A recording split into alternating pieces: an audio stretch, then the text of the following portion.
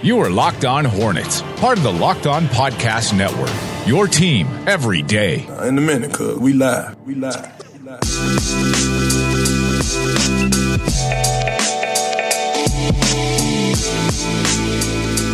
This is Locked On Hornets, and it's 2018, our first show of the new year. Welcome back to us. Welcome back to you, our listeners. This is your daily podcast on the Charlotte Hornets and the NBA. We are part of the Locked On Podcast Network, your team every day. Search your podcast apps for Locked On to get podcasts on the NBA, the NFL, and fantasy sports. I'm Doug Branson. I cover the team for FanRagSports.com. I'm joined by the man, the myth, the legend. He's been covering the Hornets since they were the Bobcats on AtTheHive.com. It's David Walker, live from the beach, a beach vacation. Yeah, why not? Kicking off 2018. Now, Doug, I'm on a landline. This is truly some new technology for the new year. So, yeah. Let me know if we drop out, if it breaks up, or you just want to hang up on me. We're going back to the future. Actually, the landline is a secure connection. That's I don't have to worry about you dropping out. We may worry about long distance costs. There you go. You might want to dial me on 1-800-COLLECT. I got a calling card. It's all good. Okay. Is it cold at the beach? It's freezing, man. It's just a snow Why tomorrow. go to the beach now?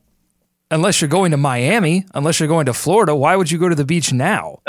We didn't get to Miami because it's here. The access was available, and we figured, you know what? Why not? Let's see some snow at the beach.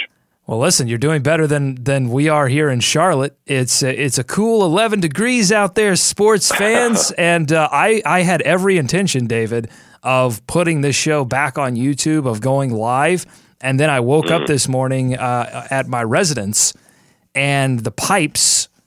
Well, I don't know what the deal with the pipes are, but I'll tell you one thing: we didn't have any water. So I don't think it's an us issue. I live in a complex, so I think it's a complex issue. Yeah. And it was very complex figuring out how I was going to take a shower. Figured that out, but by the time I figured all that out, I couldn't put us on the air live. So that's why we're not on YouTube yet. Just wanted to let everyone know that, and know that I have showered.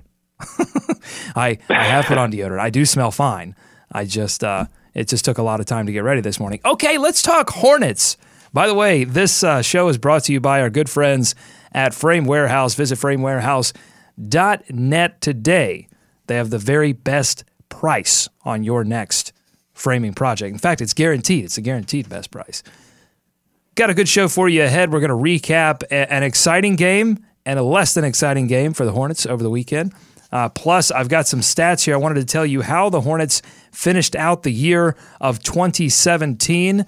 You probably have a good idea, but I wanted to dig into the stats a little bit, tell you what we think about those, and then finally we will preview tonight's game against the Sacramento Kings. But first, the Hornets are out west right now in the midst of a 4-game road trip with what I think many believe is their season on the line. They got things started with a surprise win over the defending champions, the Golden State Warriors, who were without Steph Curry, but still had a lot of firepower. They had Draymond Green back, who they did not have in their matchup, their first matchup when they played in Charlotte. They followed up that on New Year's Eve with a disappointing loss to the Clippers. We'll start with this win against the Warriors. How did they do it, David? I mean, this came out of nowhere. We said they needed to win 3 out of 4 on the road, but we pretty much penciled in the Warriors as a loss. It ends up a win. Yeah. What happened? Well, I mean, I think they got a little bit of help from the Warriors, who weren't playing their A game, of course. But honestly, I mean, I think we should give some credit to the Hornets here. They played probably the best they could possibly play. I mean, first of all, Dwight Howard was dominant. It was certainly his best game of the season. He was all over the place.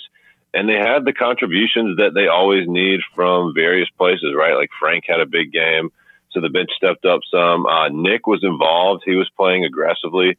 And then down the stretch, Kemba hit some big shots to kind of keep that lead out there. I mean, the Warriors, no Steph Curry, of course, but they did have some other good players on their team. They have a few, Doug. I don't know if you realize that. They have a few guys who can play. But, the Hornets were just able to get things going in their direction and hold on for the win. It's not something we've seen often. And even during the game, Doug, you were a little more confident than perhaps I was. I was just waiting for that inevitable Warriors run to come. I mean, Klay Thompson was the guy who started off the game for the Warriors super hot. I guess they missed the scouting report on that one. He ended up having some wide open looks, but Durant was a bit off, and the Warriors did not have their A game that night. But I think a lot of the credit should go to the Hornets in this particular case because they played well enough to beat a really good team on the road. And start off the road trip in a good fashion. I like what you said there. The Hornets sort of maxed out. They played their very best basketball, and that's what you have to do against the Golden State Warriors and have them give you some help. That help came in the form of points off of turnovers. The Hornets getting 32 of their 111 points off of turnovers and only giving the Warriors 11. So when you're getting spotted 21 points, it's going to be a little easier to win a basketball game. And they didn't have Steph Curry, who returned, I believe, the very next night. I think it was the first night of a back-to-back for the Warriors, if not 2 nights later. And Curry was absolutely explosive in his return. So, that always helps. I thought they did a good job of bothering Kevin Durant, making him shoot shots that weren't necessarily comfortable shots, not in rhythm shots. He was 8 of 19 from the field. Did have 27 points, but not the same dominant Kevin Durant that you saw in Charlotte. And then in terms of the bench, they just didn't get much production. Jordan Bell, 3 of 7. Nick Young, 2 of 7.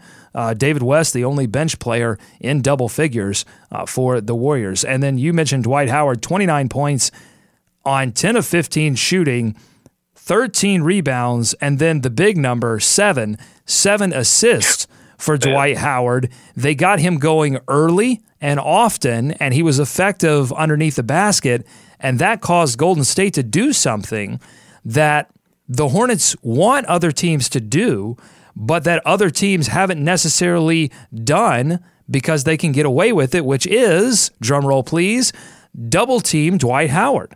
You just haven't seen that. Teams have not sent a second man over to try to bother Dwight Howard because that would mean opening up things for Kemba Walker. That would mean opening up things for Jeremy Lamb. And teams have just made the gamble that Dwight Howard is not the same effective player underneath the basket, and made the gamble that the Hornets haven't necessarily found a way to get Dwight Howard the looks that he needs around the basket in terms of, running those plays where he can get those lobs that he got a lot of in Atlanta and Houston and, of course, in Orlando. Hornets haven't been able to do that. So teams can gamble, not send a second man over, but against the Warriors, they had to because he was so dominant and he was, Dwight's an unselfish player, I think, but if it's single coverage, there's just not a lot of open places for him to pass the basketball. Right, yeah, and he made some good passes, man. I mean, a lot of those were really nice finds that led immediately to easy layups for teammates. And you mentioned Jordan Bell. I mean, he was kind of abusing him. That's why I'm assuming the Warriors had to send some more guys over because he couldn't handle them at all. And that was something that, Warriors folks and observers were talking about after the game, just the concern around Bell. He's a little bit undersized for that position. So when you're going up against Dwight, obviously, you need somebody who can bang down there. Zaza started the game on him, and can do that a little better, but Bell just could not handle Dwight. And Dwight was on. I mean, Dwight was on that night. He was making difficult shots.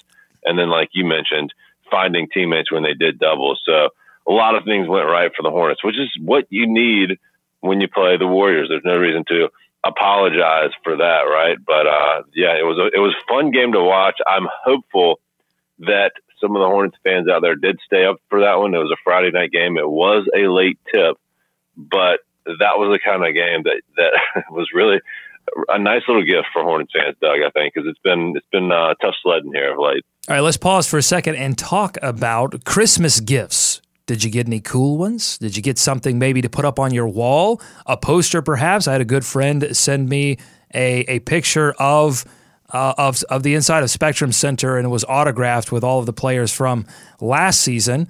And I had to get that framed And you know where I did that, David?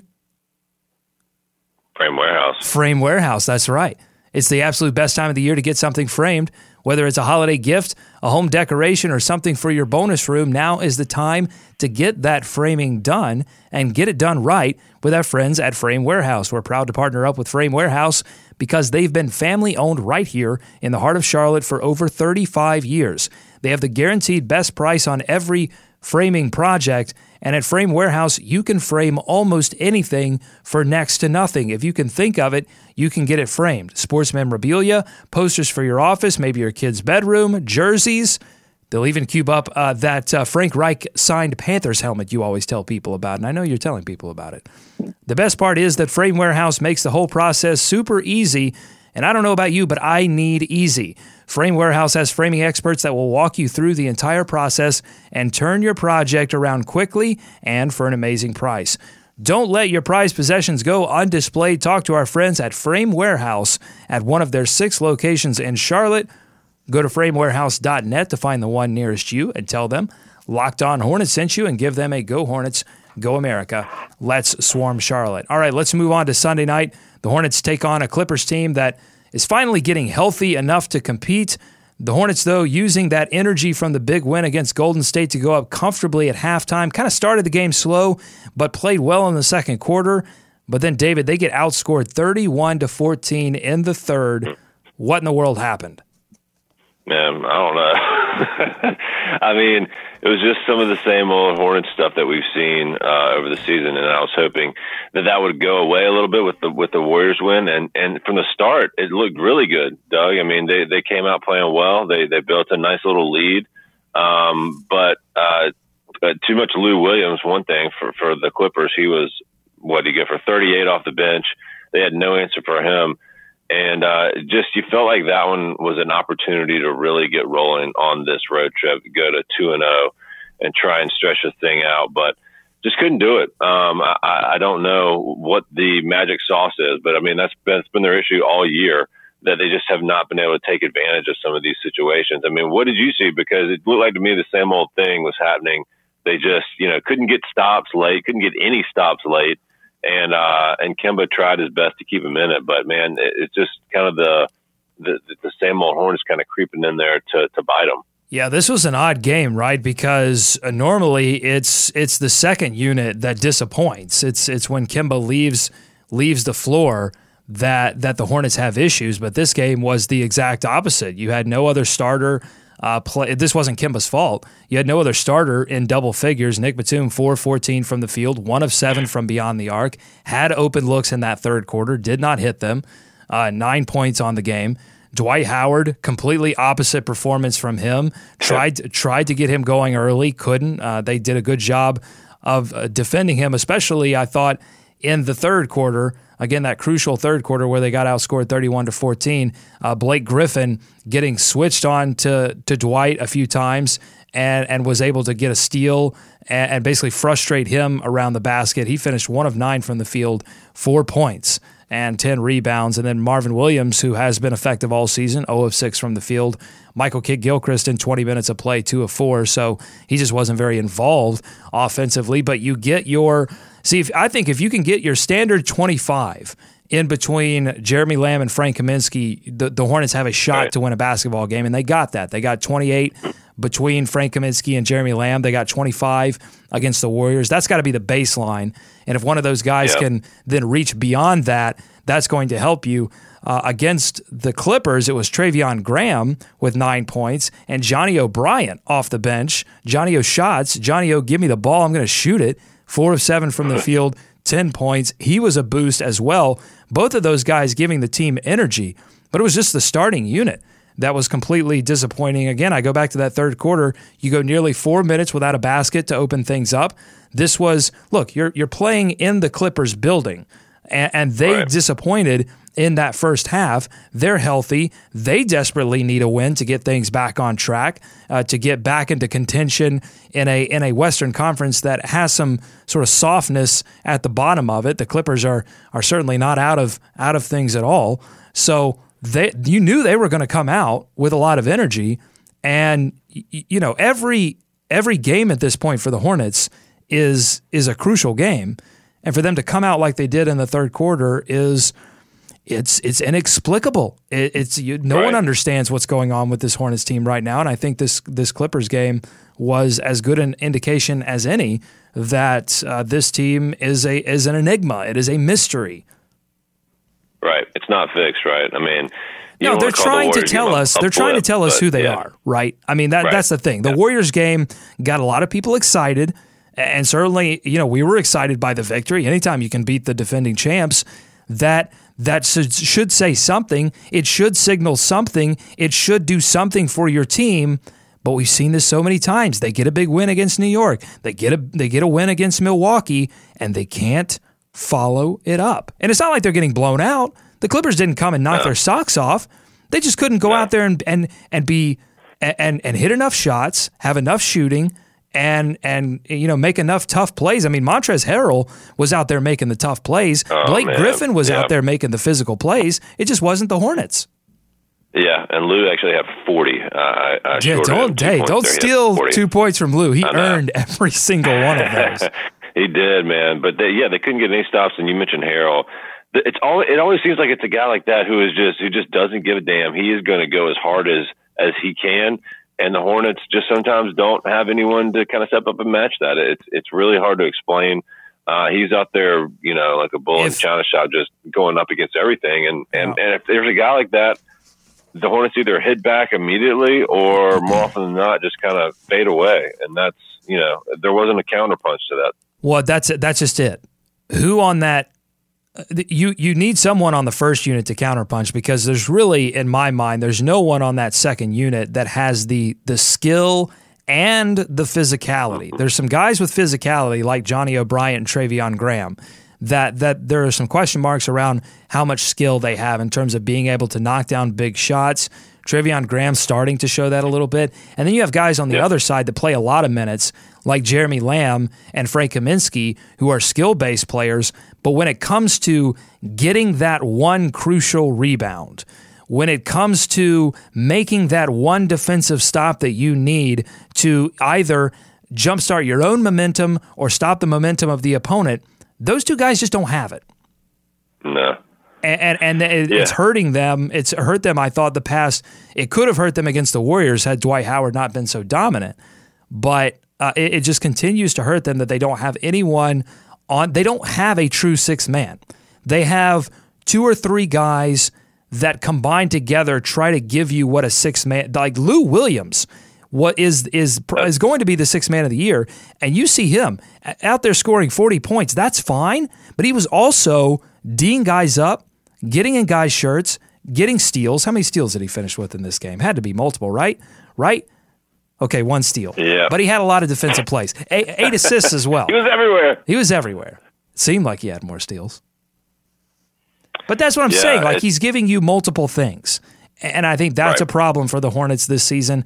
Depth has been an issue, and we'll get to that in just a moment, because I've got some thoughts on that as well. But a lot of this too is just Kemba Walker.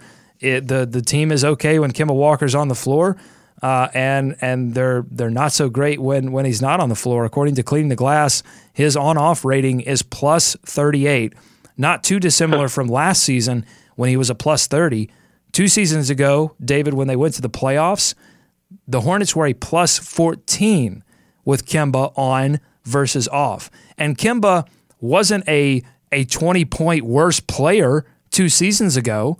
In fact, I think you could argue he struggled to score more this season than the previous 2, yet the team is so much worse without him on the floor this season than they were 2 seasons ago when they went to the playoffs. And to me, that signals depth. They don't have anyone behind him that can distribute and generate some kind of offense. And this all goes back to the fact that they didn't address depth well enough 2 seasons ago when they let Lin and Lee go. They made the Plumlee acquisition, which was an overreaction to try to make the playoffs, and that hurt their ability to get any quality depth this season. Zeller, obviously being injured, hurt that. That was supposed to be their depth piece. That was supposed to be their matchup issue. That's gone away. Yep. So I'm just saying, David, like, to me, this Clippers game, they're just telling us who they are. And for sure. And that's because I read these tweets from these national basketball guys like Hardwood Paroxysm. What's his name? Matt Smith from CBS. Matt Moore from CBS. Matt Moore, yeah. Saying like they don't know what's wrong with the Hornets. It's a myth. There are now. I just got done saying that they are a mystery. Let me make an addendum to that. There are individual players on this team that are playing very mysteriously. Like why is it that Nick Batum is effective one night and not the next? And it's one off, one on. Like that's mysterious to me. It's mysterious why Michael Carter Williams has absolutely cratered offensively. But I think it's pretty easy to figure out why this team isn't playing well. And I think it all goes to depth. Yeah, I mean, and you mentioned the point guard situation. That's certainly the biggest thing we looked at to start the season. And Jeremy Lin's name pops up here again, and that's the last time Kemba had a legit threat behind him, like from an offensive standpoint, and with somebody that you could play with Kemba to kind of give you a dangerous lineup. Like, I know that's what they were hoping for. I'm assuming that's what they were hoping for with the Monk draft pick, right? Or maybe they just hope they could jam him into that role at some point, but obviously that hasn't materialized.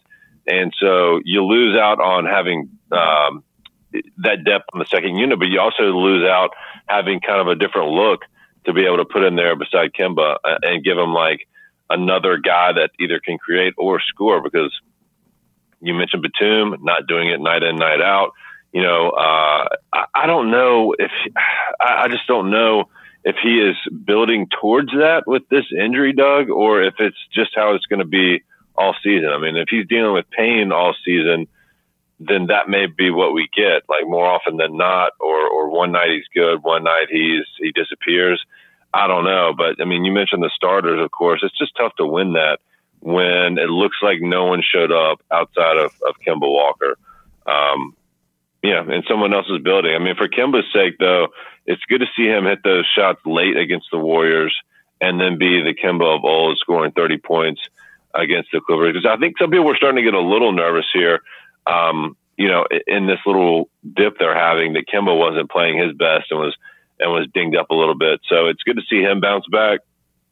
But yeah, these are games that they need to be able to pull out and win. And this was an opportunity to go 4-0, I feel like. And we'll see what happens in these other two. You said it a couple of times, they're definitely winnable. I mean, you're playing on the West Coast, you're playing in other people's buildings, but you already did. You got the toughest win out there, the one nobody thought you could get in the Warriors. So if there's any hope of saving the season, they've got to win these next two games, you feel like. But that's the hesitation with everyone watching this team and everyone watching the Warriors, whether you watch it or whether you saw the box score in the morning. It's like, well, that is exciting. It was fun, but you feel like this team hasn't put it together enough where you can feel confident that that's the performance you'll see night in and night out. And this Clippers game was really frustrating. I mean, really, honestly, really frustrating to watch and disappointing because it was there to be had. It's a game that I think it's a game that happens in a season. With one of your starters not shooting well, they take away one of your other pieces on the starting unit, and your bench has to step up. The bench did step up. Like, those games happen. It was a close game. The Clippers never were able to open up a huge lead in the fourth quarter. So the Hornets, they stayed around. They kicked. They fought, and we've seen that time in and time out. But at the same time, when the season is when they desperately want to win and they can't, yeah. I think that's what's disappointing and what's frustrating for fans who do want this team to win. And then the Golden State Warriors game was probably frustrating for fans that want this team to lose. So they can't really figure out what exactly they want to do yet. Let me ask you this, David, because you mentioned Kemba Walker bouncing back. His scoring has improved over the past few games. His three-point shooting has returned. Thankfully, he is dealing with that wrist issue, but that seems to have subsided enough for him to be effective again offensively. Do you think that he's done enough to warrant a second straight All-Star appearance? Yeah, I don't, off the top of my head, I don't think so, Doug, but that's the Hornets' view. I haven't started to do my All-Star rankings or charting out where guys are going, point guard's obviously a tough situation. You want to do it real quick? You want to just name some guys off and see how far it takes till we get to Kemba? Well, yeah, I mean, so we've got, Isaiah's going to be out of the running, so there could be an opening there. Kyrie, Kyle Lowry's played well. John Wall is perennial, and he's DeRozan, another guard, yeah. Well, I mean, Giannis, if depending on how they qualify him, that's always been a point of contention. No way he could be a guard. My feeling on it now, just sort of looking at it, is that he could definitely sneak in. But at the same time, I wouldn't be surprised if he didn't, just because the Hornets' record. That suck, yeah. That's the big thing. Like you don't normally see all-stars from teams that are 12th in the conference. So yeah, that's going to be. And he's not going to get a fan vote, so it would have to be a coaching thing. And Kemba's well respected. The numbers have taken somewhat of a dip year over year, and we'll do a more extensive kind of deep dive into this later. But just my initial impression is that the opportunity is there, but at the same time, the record is going to hurt his chances for sure, I think. Yeah, that's always the case, it seems like. I was just trying to see here, Doug, because while you do that, I want to run through some numbers.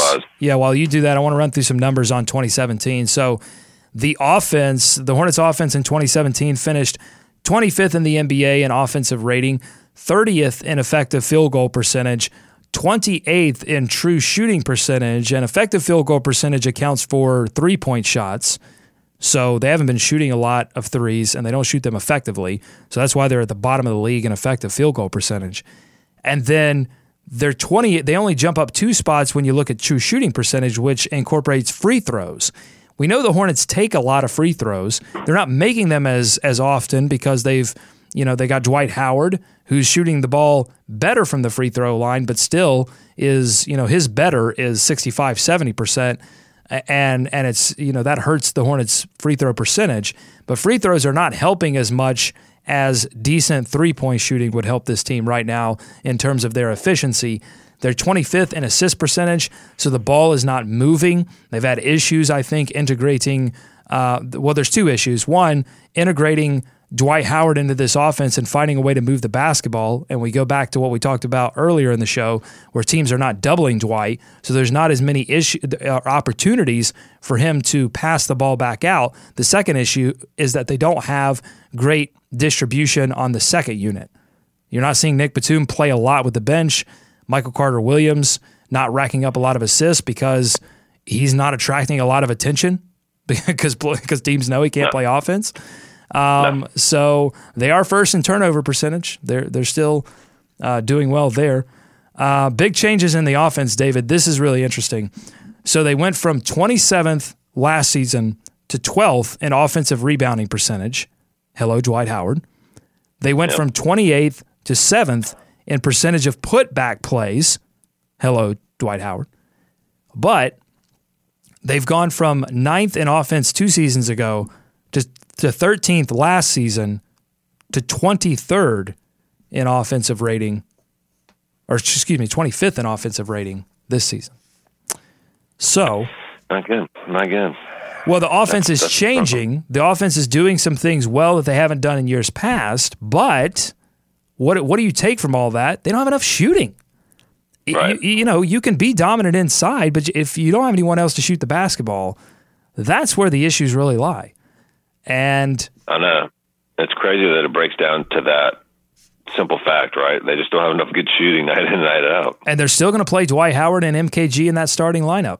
And Nick Batum. Yep. That's the thing. Nick Batum's not shooting the ball well enough. So now you've got 3 players that are not shooting enough threes. And they're not, Marvin Williams does not have a lot of opportunity. He's not going to get, 10, 15 shots a game. So the volume isn't there for Marvin Williams to be effective enough from beyond the 3-point line to make up for the fact that you're not getting enough shooting everywhere else in the lineup. Right, and then where can you create? They can't create any other shooting, right? Like, it's not like they can go to an altered lineup, that's drastically different. Like, they don't have a lot of options to change it up. Like you said, they're going to play Dwight Howard. What other choice do they have at this point? And then you got to surround them with some shooting, and you put your best choices out there. It's they just need guys to hit shots. And guys are dinged up, I think Batum especially. But if it's funny you mentioned him, because when you add him, like you said, another guy who can't shoot right now to that starting lineup, it's almost like you're starting, you're spotting the other team 5 or 10 points. Like if you just cannot hit shots out there, it makes it very difficult. Defensively, they're playing a little bit better. 11th in defensive rating at 104.6, right behind the Utah Jazz at 104.5. They are essentially a top 10 defense, but they wanted to be a top 5 defense. That was explicit.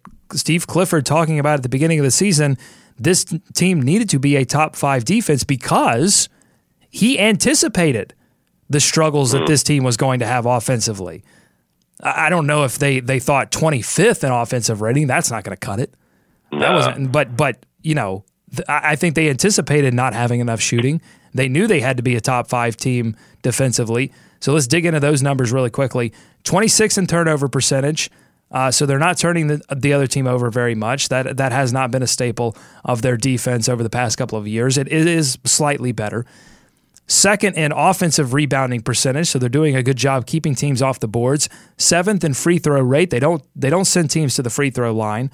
So cleaningtheglass.com has them as one of the top teams defending transition, defending the boards, and keeping teams off the free throw line, but they are 22nd in half-court defense. That's why they're not top 5, because they're doing all of the things that Steve Clifford run teams demand, which is don't foul, don't give up offensive rebounds, no second chance points, and defend teams in transition. They are doing all of those things effectively, but their half-court defense is still struggling. And I think a lot of that, if I had to, I didn't dig down this deep, but I think if I had to make a guess, a lot of that would have to do with the second unit. Oh, yeah. You see the drop-off on most nights that when they just cannot get a stop, Doug, and if they've got one other guy on the other end, it's hard for that second unit.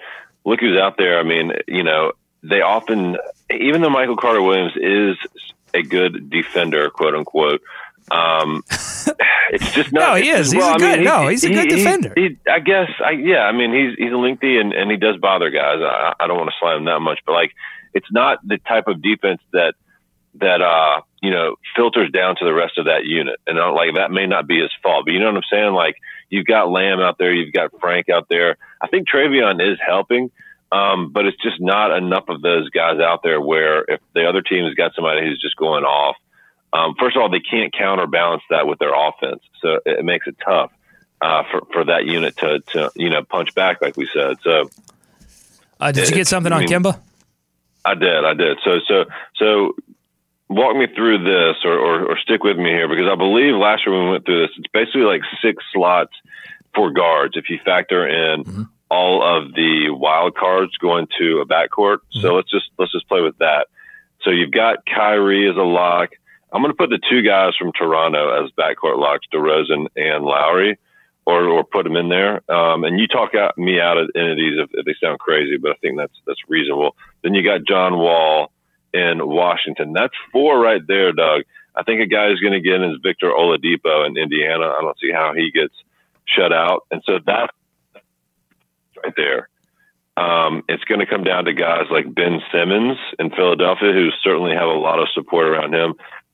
Beal, the other guy in Washington there. Yeah, Brad Beal. And Kemba. And then Kemba will be in the mix. So that's what I'm saying. So I could very well see him sneaking ahead of Ben Simmons and Bradley Beal just based on the fact that it's a coach's decision.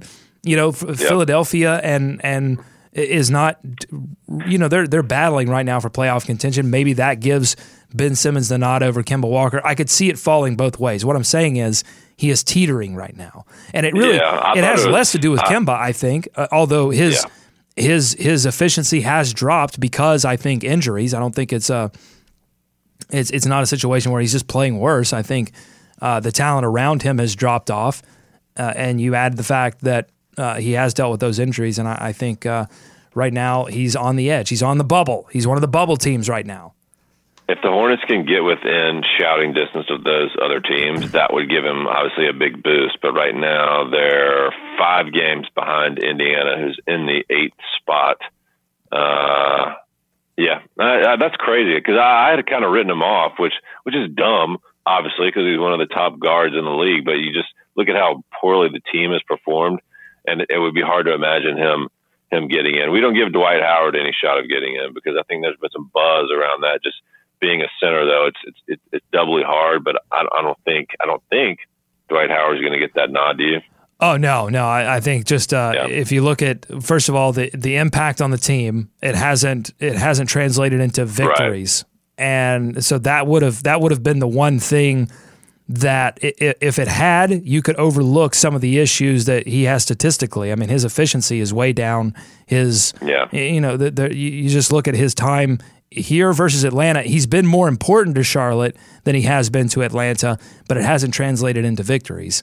And I think for coaches and voters, that's what they're going to look at. All right, real quickly, let's talk about tonight's game. Hornets take on the 12-24 Sacramento Kings tonight.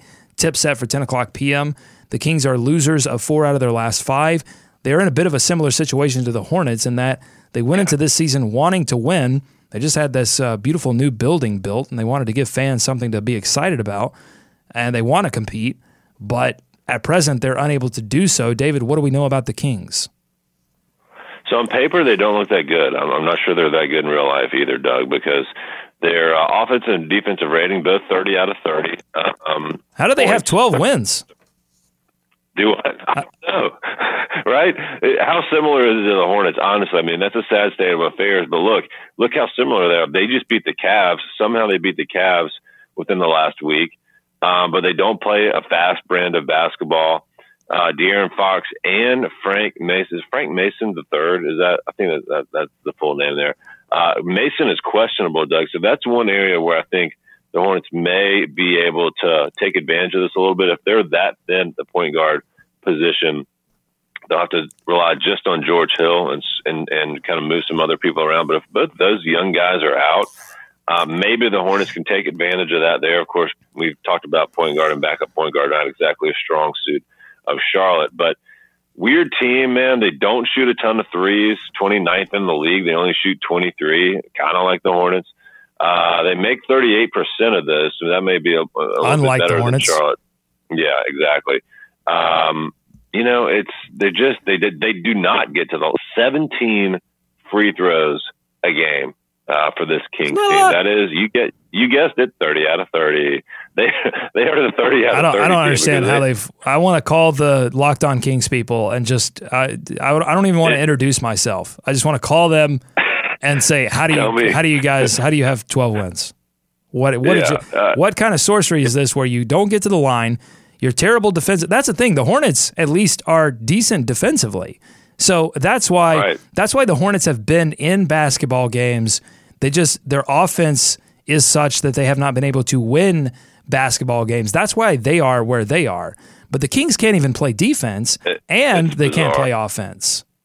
I guess, and I already told you this, but just play along with me. Guess who their leading scorer is? Well, you told me, but I forgot. I mean, I would imagine it's Zach Randolph. It's Zach Randolph, though. I mean, how insane is that? I suppose it makes sense, but when they constructed this team, you remember going back to draft night, like, oh, big winners, Sacramento Kings, got a lot of young guys coming in, a lot of guys who've had some experience in college. And Justin Jackson, they had Skal from 2 years ago, Skal Labissiere. And Jaeger is reluctant to play some of these guys, and it's making fans a little upset. They're 12-24, and he won't play Justin Jackson. He won't play Skal, and Jaeger is saying, and Jaeger is resisting that. He's saying, these are my lineups. I'm playing who I want to play so that I can go out and win a basketball game. It's interesting, I think, that Jaeger is facing that pressure. I would say that the fans definitely want to see Malik Monk play. They definitely want to see Dwayne Bacon play, especially as he accumulates 40-point games in Greensboro. But Stephen Silas is not necessarily facing that same pressure from media members. I mean, then nobody's they're not asking that question a lot, and I think a lot of that has to do with Malik Monk and what he showed when he was out on the court. He wasn't able to sort of justify enough playing time. So it's sort of similar situations, but a little different as well. Yeah, and they allow the fourth most field goal attempts per game in the league, Doug. So the Hornets will have their looks in this one. look, this one is a game for the taking. But you and I remember how difficult it can be to play out there. Now there's no Boogie Cousins out there this time for the Kings. you have a George Hill who can go off from 3. You have Bogdanovich who was there. They traded for him in 16, and Buddy Hield is their leading scorer off the bench. So they have players capable of going off. That's how they beat Cleveland. You had multiple veterans play very well offensively, and it was enough to overtake Cleveland, who has nights where they just fall asleep on defense. So it can happen. Yeah. I think if the Hornets play their normal defensive game, if they prevent Sacramento from getting easy baskets in transition, keep Zach Randolph from getting second chance points, and do an effective job against Bogdanovich and guarding him from the 3-point line, the Hornets, I hate to say this, the Hornets should win this basketball game, all right? Hey, right, because look how many previews we've done recently. We've been like, look, you can talk about the other team all you want, but a lot of this is coming down to this is how the Hornets play. It's more up to them.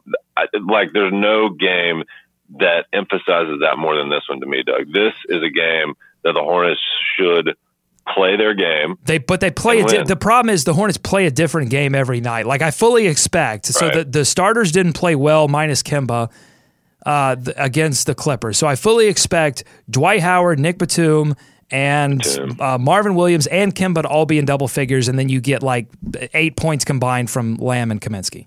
Like I fully expect that to happen because that's the kind of inconsistency that we've seen from this team. And that's what it was in 2017. How locked in did Frank look in that Warriors game? I mean, don't you just see like a different look on his face in some of these games? I mean, maybe it's just me or maybe it's just when the ball is going in, but he looks a lot more confident. You're just looking into his eyes. Looking into his eyes. Looking at that hair. Looking at that hair. Slicked it back. He went like right. It's sort of the doppelganger, the reverse universe. You know what I'm saying? Evil. It's like evil Frank is what I'm saying. Right. He needs some sort of facial hair to go with that. But okay. We're back, 2018. Hopefully it's different for the Hornets. Hopefully they can find some consistency in their play night to night. Finish this road trip off with 2 victories because they'll follow this up with a game against the Lakers, who, listen, the Lakers are having like meetings, players-only meetings to try to figure things out. Sacramento, you have Zach Randolph and George Hill like completely upset about their situation. In Charlotte, there's no players-only meetings. Everyone's just like, well, I don't know what's going on. It's weird. It's totally weird. And it's confounding national NBA people. It's confounding us at times when we look at this team and go, what is going on? Why do the starters play extremely well against the Golden State Warriors and then follow it up against the Clippers with a dud? Like a lot of question marks. And maybe a lot of and you look at the situation around Steve Clifford missing your coach. Missing what did Steven Silas say? It was a hole in their culture. So maybe that has something to do with it. Who knows? I think in that Clippers game, that's the first one I could point to for me and be like, maybe it would have helped to have Cliff in there. But who knows, man? That's a game your veterans should probably bring home for you. But it's got to be affecting them somewhat. But yeah, for sure. All right. Thanks for listening to Locked On Hornets here on the Locked On Podcast Network. We'll be back tomorrow with a recap of this Kings game and more. Follow us on Twitter at Locked On Hornets. Subscribe to us on iTunes, Stitcher, Overcast, wherever you get your podcast. Just search for Locked On Hornets. Subscribe, rate, review, tell a friend. Shoot us your Hornets questions and thoughts to buzzbuzz at LockedOnHornets.com. I'll try to unfreeze those pipes and get us back on YouTube as soon as possible. For David, I'm Doug. Go Hornets. Go America. Let's swarm Charlie.